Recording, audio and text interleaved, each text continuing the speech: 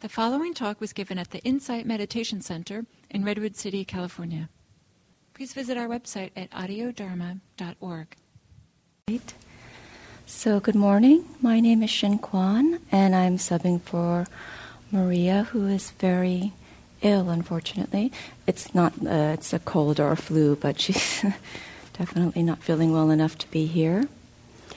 So I understand she's giving a series of talks on the 3 characteristics of existence. And last week she talked about impermanence. So this week I will talk about dukkha, or suffering. So first I just wanted to go over a little bit about this practice that we do here. We call it an insight practice. And it's meant so that we have these insights. And the insights we are actually referring to or have in mind are these 3 teachings or 3 insights called the 3 characteristics of existence. And earlier on, I used to just think any insight I had about why I was the way I was, or why I said the things I said, or why other people were the way they were the insights that they were talking about. So while those are useful and helpful for us to kind of clarify a lot of our beliefs and behaviors and the world as it is, these are the ones that they're actually talking about in this practice. So Maria might have mentioned the first one into the nature of the changing nature of all experience, or the impermanence of things. It's a very critical and crucial understanding in this practice. It kind of opens the way into understanding what we mean by dukkha and not self. That's the second and third insight. So you might feel like, oh, yes, well, I understand not all things last and everything changes because we are paying attention, and the more we pay attention, we realize, things change in our vision, things change in all our sense experiences. Even the simple aspect of breathing, we might notice the changing nature of our breath. But for some reason, the Buddha noticed that we as human beings kind of see things upside down. We tend to take things that are impermanent to be permanent. We tend to take things that are suffering or unsatisfactory to be pleasant or happy. And we tend to take things that are not self to be self. So we're kind of upside down. So that might not make a lot of sense to you, because they're like, no, I understand the changing nature of phenomena. But we might notice it from moment to moment, but a lot of times deep inherent beliefs or cause us a lot of suffering around how we get old, get sick, and die. I notice a lot of suffering around the fact that we, on some level, think we are permanent, or think a relationship is permanent, or think something is permanent, even though it isn't. And so it is in the clinging to those things that causes a lot of suffering.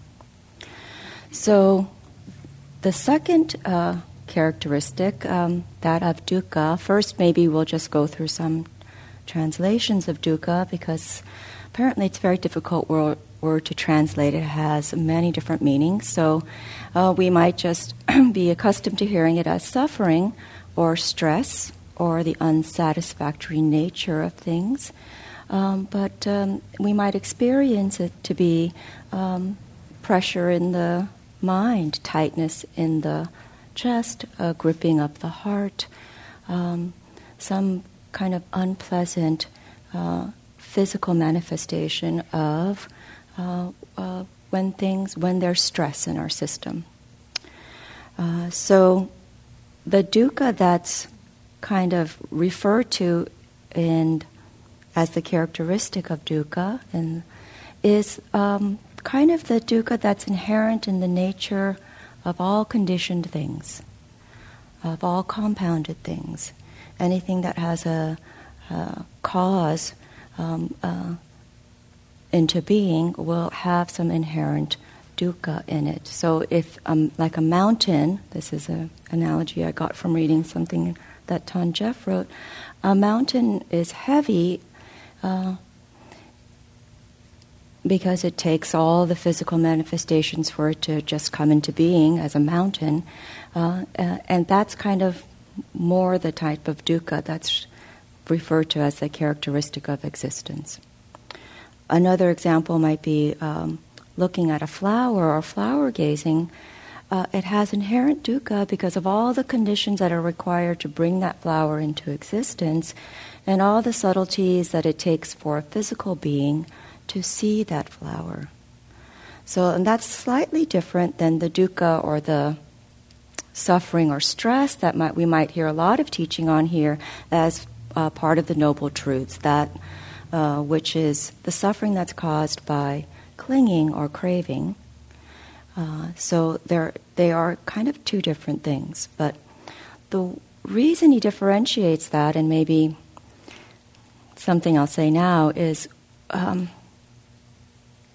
I kind of find it useful, this Buddhist approach to looking at suffering, because it's not necessarily so that we can suffer more from it, but it's to illustrate a way out. It's to illustrate a way where there's freedom from it. So how can we be free of suffering if all conditioned things have inherent suffering in them? So the mountain is heavy, and then there's the additional suffering of if we try and carry the mountain or lift the mountain or push the mountain, there's the suffering in that. So how do we get to this state which they call nirvana, which is the only place where there is no suffering, this unconditioned state that doesn't rely on any conditions? How do we get there when all of our experience is conditioned? So you might have heard this saying, let go a little and you will know, you will taste a little bit of peace, freedom. Let go a lot and you will taste a lot of peace and freedom. Let go completely and you will taste complete peace and freedom. So I guess a lot of what we teach here is trying to find ways where we can learn how to let go skillfully. Let go of the habits of clinging that are illustrated or talked about in the Four Noble Truths as a way to find the way towards more complete peace and freedom. So, to me, that just makes a lot of practical sense. You know, it's true. You kind of think, well, if all things are conditioned, how do we get to an unconditioned state? And I'm not sure many people are interested in attaining nirvana or nibbana, but to me it was just how could I not want to have more peace and freedom in my life? How could I not want to have a decrease of stress? So it makes sense for me to we take a look at the things that are causing us additional stress, suffering, tension in the mind, tightening of the heart. And it doesn't necessarily have to be another act of suffering. It can be actually quite liberating to contemplate, reflect on, and try and understand more clearly how we are always trying to lift, push, carry that mountain around with us. So there, to me, there's a lot of there can be tremendous lightness in this approach. So in understanding the Four Noble Truths, that's the way into seeing a clear path to unconditioned states or towards more complete peace and freedom, is we have to look at that which is conditioned. We have to see where we can act more skillfully, where we can see more clearly. So these are the insights is where we see clearly. It's as if we're kind of walking around not only with upside down understanding of experience or existence, we're also seeing things through a very kind of cloudy lens. And this practice just slightly clears that lens a little bit more each time we tend to look that way. Willing to let go of patterns and habits, willing to let go of the ways in which we cling or crave. To me, very useful and practical. I guess the Buddha not only were the insights to me very brilliant, it was very clarifying that he did all this sitting there and recognizing there are actually distinct types of suffering. So that also may make it useful for us to identify where we suffer. So the four that he distinguishes are the dukkha that arises from craving or clinging to sensual pleasures or states. So all things that taste good, feel good, look good, sound good, all those things. So any craving to that. The second would be to views that we have of the world or narratives that we have about ourselves. The third would be to precepts, clinging to precepts or practices. So that might be, I think what he had in mind were spiritual precepts and practices. And the fourth is all the ways in which we identify as selves or create identities of a self.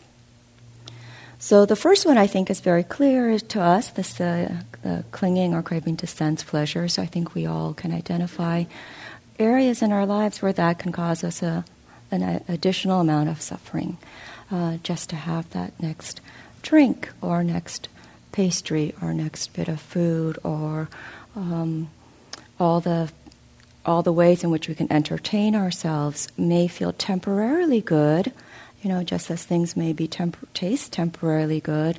But if we cling to them, then it kind of squeezes the life or joy out of all these things. Not only are they not that great for us, if we do 10, cookies or 10 of anything, we experience the grasping nature, or we can call it rope burn, as we try and squeeze the last bit of pleasure out of any kind of experience. The second one, I've seen so many. I know. There was another example that I had around clinging, desire, clinging. I remember seeing it so clearly with my niece, who was around 9 or 10 at the time, and she so wanted to have this particular doll, and we had to go to a particular mall where they had this entire store devoted to these type of dolls, and not only was there a lot of excitement in her, but I watched her go through this store for about an hour. And I could see all the places where she was clinging so much to having to make the right choice. She could only get one doll. And I would see the expression on her face like it meant so much to her to get the right doll. And she wanted it so much. Just illustrate to me how much, I don't think she was aware how much she was suffering, but in the moment it wasn't like this very, free and easy experience of, I'll finally get that doll. It was just, she was in the grips of so much desire. There was so much invested in it. And then I remember on the way home, you'd think she'd be so happy having this doll, and I looked at her in the back seat, and her face was all kind of furrowed, and she was very quiet, and I was like, well, what's going on back there? And she's like, oh, well, now I have to get that dress and that house and this thing, and that was endless because she had seen all the things that came with the doll, and now having the doll was not quite enough. It was just like this entryway into all the things that she needed now because she had gotten that doll. And I was like, wow, this little bit of, you'd think, allowing her to have something she wanted created a whole deal of tension, tightness, and not one smile the entire way home. So I totally understood that. I've been in the grips of that so many times. I rarely get to see it clearly when I'm in the grips of it, but I get to see it clearly when I see the expression and the energy in my niece. So for me, that was a great example of that. Views about the world, the second type of suffering, and narratives of ourselves. I've seen people get so stuck in the story of who they are, the story of all, we all come with so much, I don't like to use the word damage, but hard conditions in our life, suffering. There's been things that have been unfortunate and not perfect. So it's not to say that that's not to be looked at and met with compassion, but I see where the story of that can really drag a person into a lot more suffering than's necessary. I tried to teach an introductory on mindfulness course to a group of young men. I think there was 50 to 60 men who were coming out of prison or were doing this program so that they wouldn't have to go to prison, that had problems with drugs and alcohol. And in the stories that I heard as they shared was so much about identifying with the things in their lives that were so challenging and difficult, and how that I could see as a weight that's preventing them from being free from it. So I think we might all have ideas of that. I've also seen friends of mine who have relatively very comfortable lives and good careers and enough money and wealth, but they're so upset at the conditions of the world, they carry with them a portable soapbox. And so every time something happens in the world that they read about, they're like, I'm going to get on my soapbox now and talk about how awful that is. So it's not to deny that these things happen, but I can sit there and watch her, watch my one particular friend go on and on for 10 minutes about how that's not right or it should be this way, and she'll get so worked up and so angry and so upset, and I can't see so much of the value or benefit in that additional storyline, the view of the world. The one that became very clear to me, this type of suffering around clinging to spiritual precepts or practices, very important for all of us who practice, I think. It can just seep in because a lot of the precepts or practices not to kill, steal, lie, make a lot of sense to me. Who wants to live in a world where those aren't actually looked at? But when I started practicing them, then I could start to feel a slight bit of self-righteousness or indignation come up when I was surrounded by people who could care less, and why am I working so damn hard then if everybody else doesn't give a crap? So that can also lead to additional suffering. That's not what it's meant for. It's meant as guidelines for us. It's not meant as another way to judge others or judge ourselves even when we don't or can't or not quite meet all the things. They're not meant to be commandments, right? But we can take them to be. We can become very rigid around our spiritual practices and precepts so that it limits us and it makes it much more difficult for us to be free in the world and act with wisdom and compassion. Another way is I've heard teachers describe Nibbana in such beautiful ways. Oh, freedom from suffering. I want to know what that's like. I want to taste Nibbana. And without even knowing it, there I was going on 2, 3 month, 4 month retreats with this undercurrent or strong urge for complete freedom. A little bit of freedom was no longer good enough. A lot of freedom was no longer good enough. I wanted complete freedom, and all the teachings are saying, let go, but it's very hard. I mean, how can you let go of wanting complete freedom? So it just, for me, kind of seeped. I had suffered so much on retreats trying to get to complete freedom, and without even knowing it, tightened and tensed, and couldn't even see all the places I was holding, just to taste that thing that I heard presented or spoken of so eloquently, so articulately. So I've gotten a lot more relaxed around it, and I hope that when people, I don't like to talk about how beautiful the states are, because I see that a lot of times what it does is people then want to taste it. People then want to have it. And all the ways we kind of explain it is, it doesn't really work that way. It happens from letting go. It's really, to me, a very radical shift in being, So that's the clinging to spiritual precepts and practices. And the last one is identities, or any ways that we kind of cling to self-identification, identities of self. And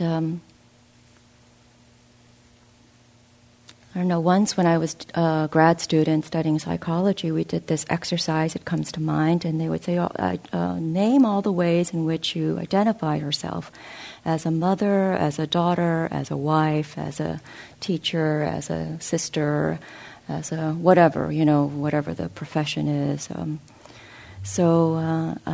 then one by one, they would say, pick one, think about it, embody it, visualize something that has to do with that, and then let it go and see how it is to drop it.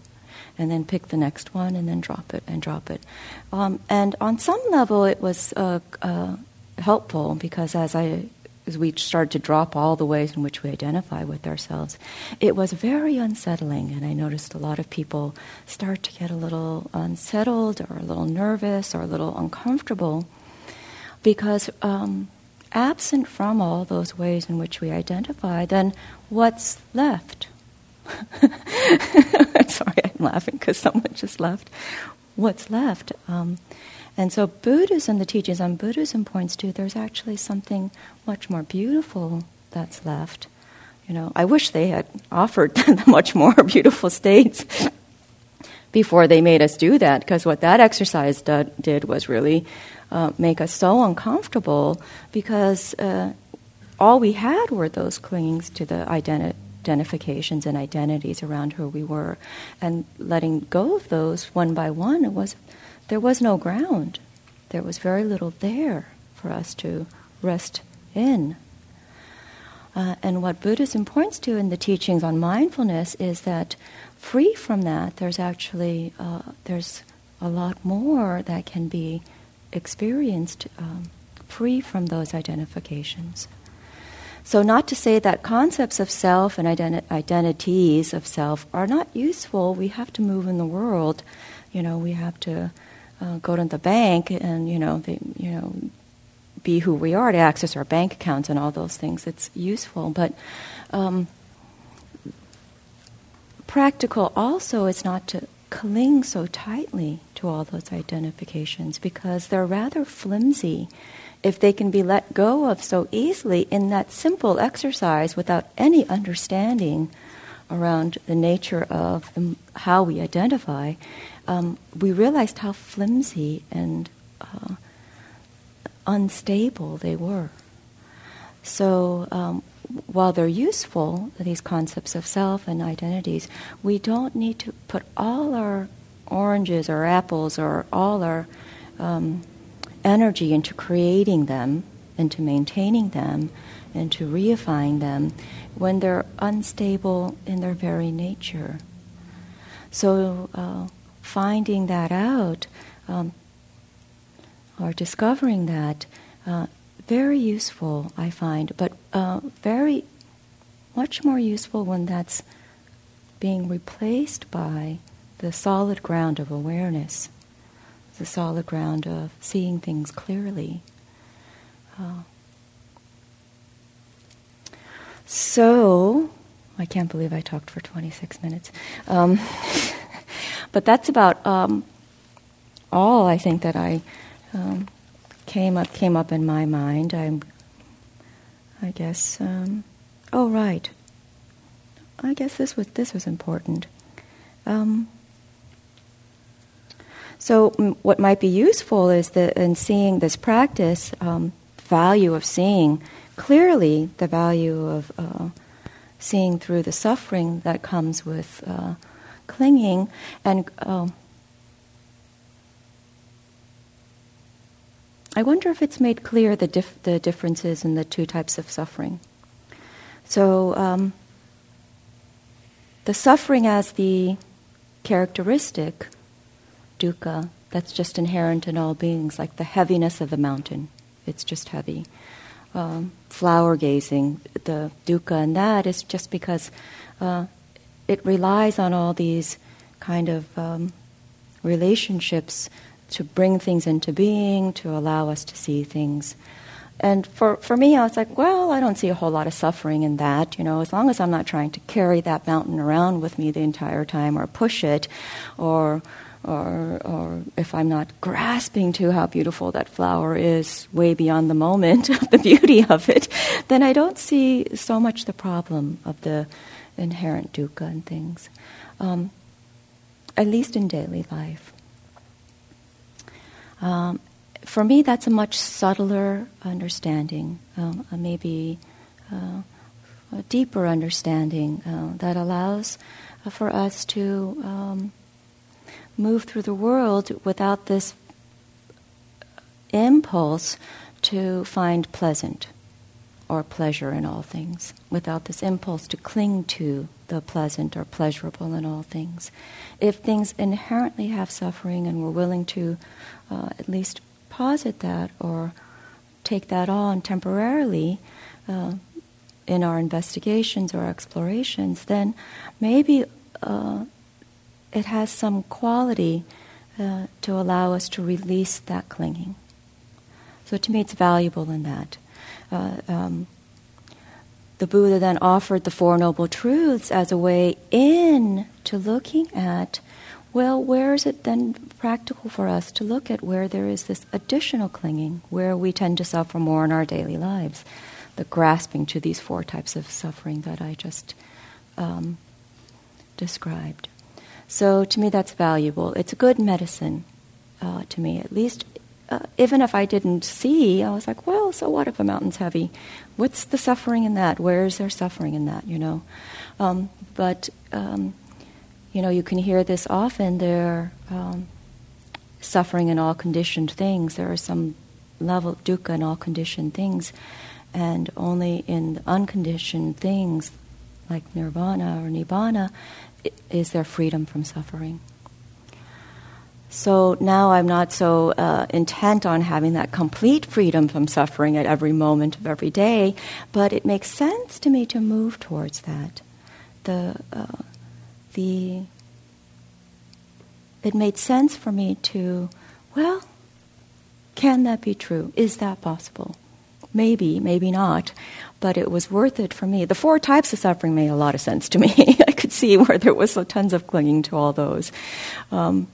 But it was worth, well, let's see, And it's true, for me, the experience of sitting those kind of endless 2, 3, 4-month retreats, it's inevitable that letting go happens. I found that there's a point of self-torture or torment that just, I don't know, helps allow some level of letting go to happen. Not everybody has to go through so much clinging or grasping for letting go to happen. But for me, that was helpful to see how much suffering there was. So,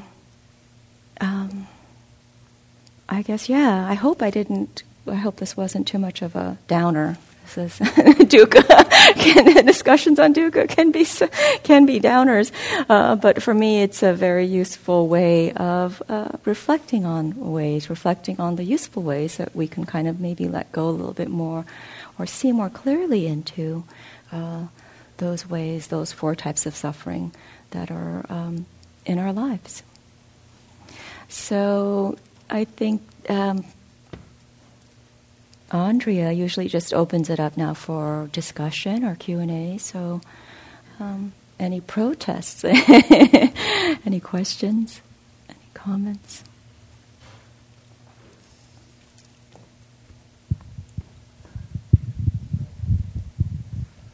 I've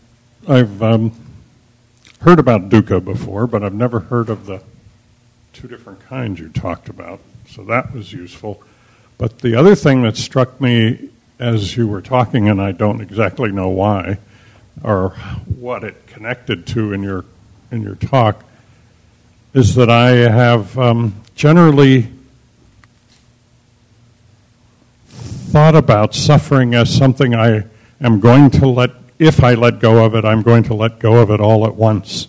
I'm going to clean it out, and it's all going to be fine from then on. But that's, of course, not in the moment. So I now will be considering letting go of clinging and letting go of suffering moment to moment rather than all at once. Oh, wonderful.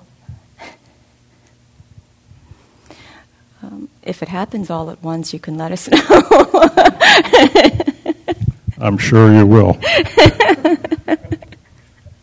Don't hold your breath. Yes.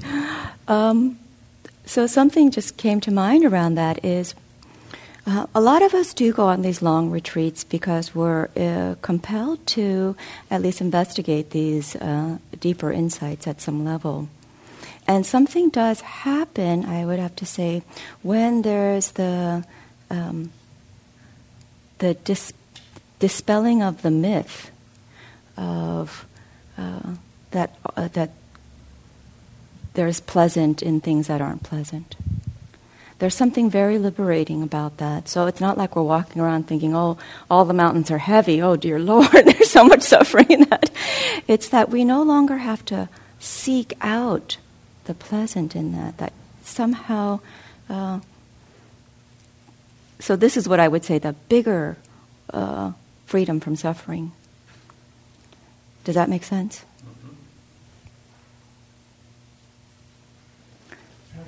Well, can you wait for the mic so that it gets recorded? Yes, thank you.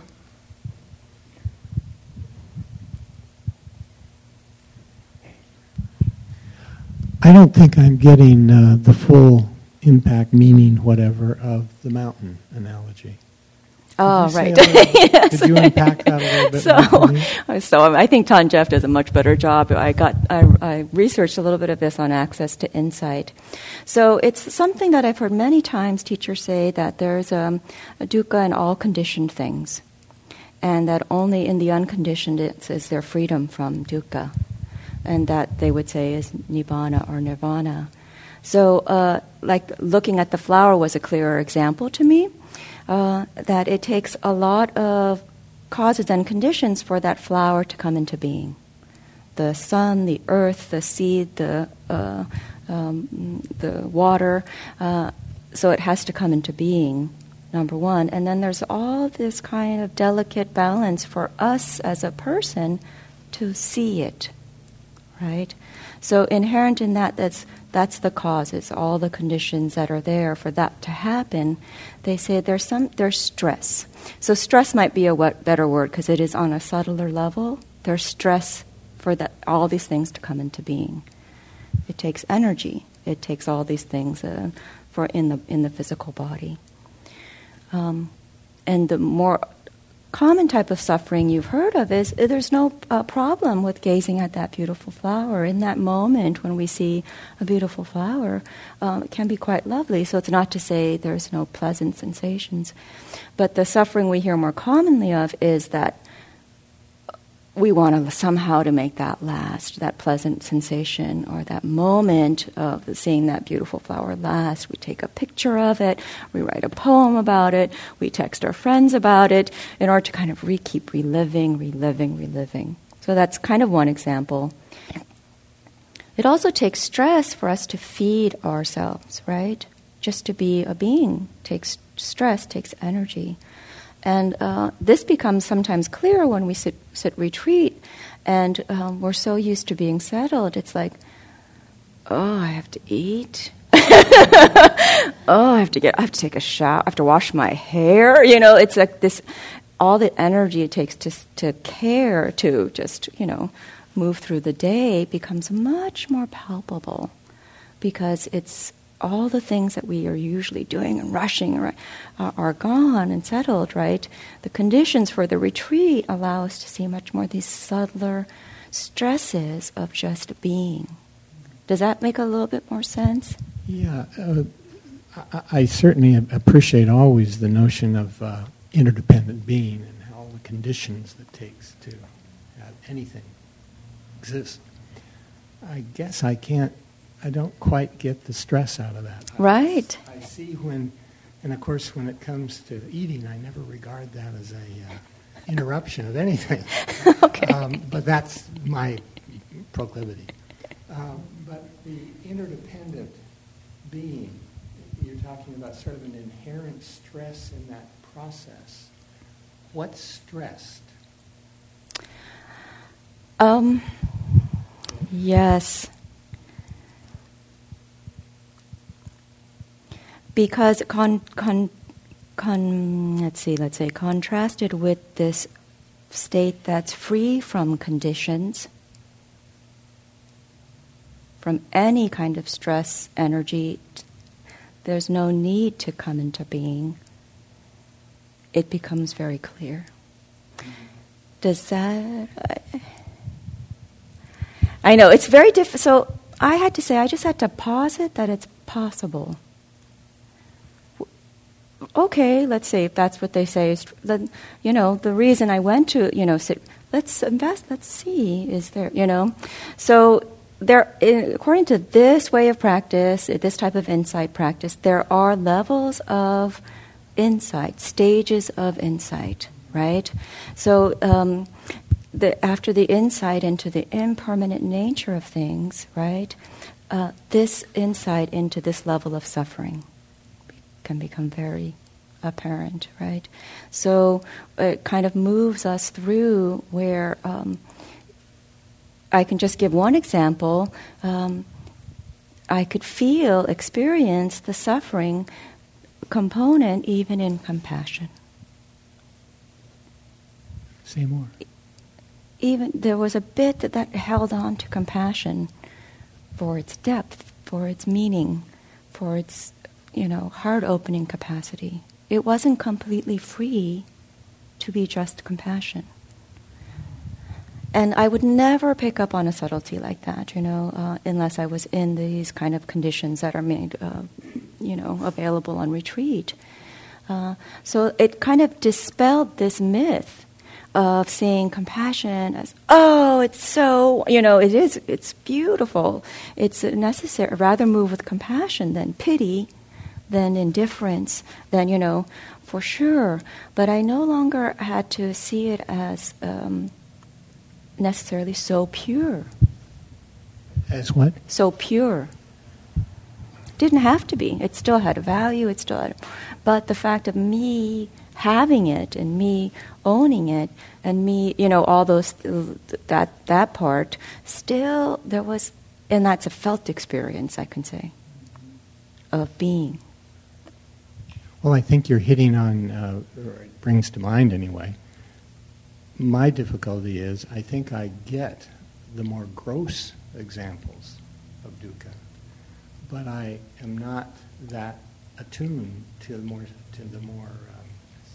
subtle ones. And thank you. And that has to do with things like the interdependence and seeing the suffering in that. Don't quite see it because I've sort of got everything reified, and I don't understand how that's suffering. But that's because I don't have the insight to support that view. So. Right. And you can't force. I tried so hard to force the insight, Yeah. so it doesn't work. So thank you. We could go around in circles all day. Yes. Get out of this. Anyone else?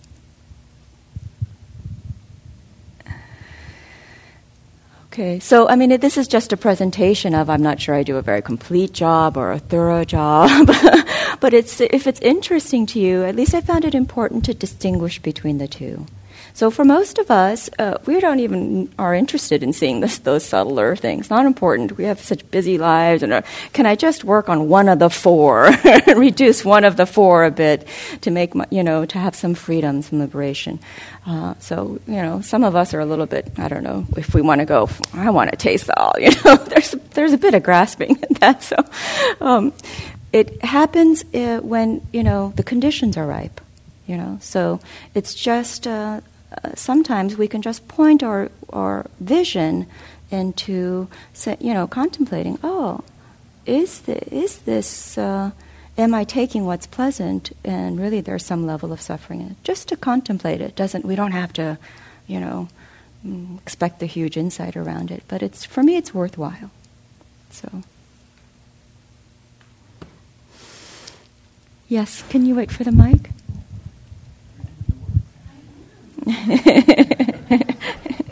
I actually like doing that part. I get to move. So when you're thinking about that level of suffering that's sort of the deep, not the four, but the deeper ones about interconnectedness, and it's inherent that it exists, and that's just the way there's not anything we can do about that because we have to eat and plants need rain and sun. Then how does one let go of what is inherently there? I can see, okay, well, I want like in the case of your niece, she really wanted that doll, and then she wanted the other things. And when we recognize that, then we can begin to let go of that, and that craving isn't there anymore. But the plant needs water, and we need food. So you can't really let go of it. I'm not really sure what I'm asking. Yeah. Oh no, that's a great line of questioning because it's the same thing that came to in this article that I read. Well, how do we reach this unconditioned state if all we're living is a conditioned state? How do we get there?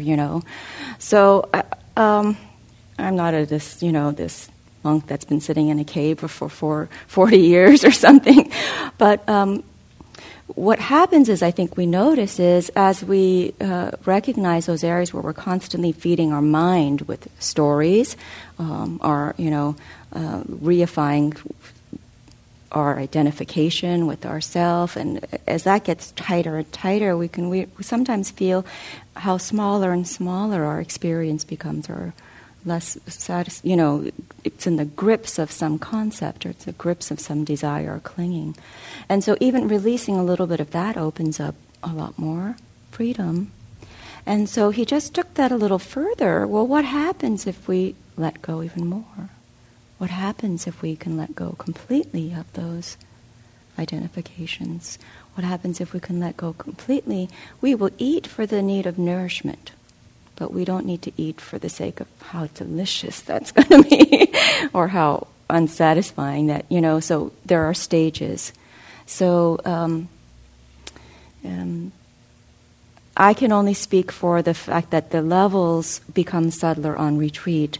The amount of freedom becomes deeper, becomes much more satisfying than anything I could experience in the conditioned world, in a much more highly conditioned world, right?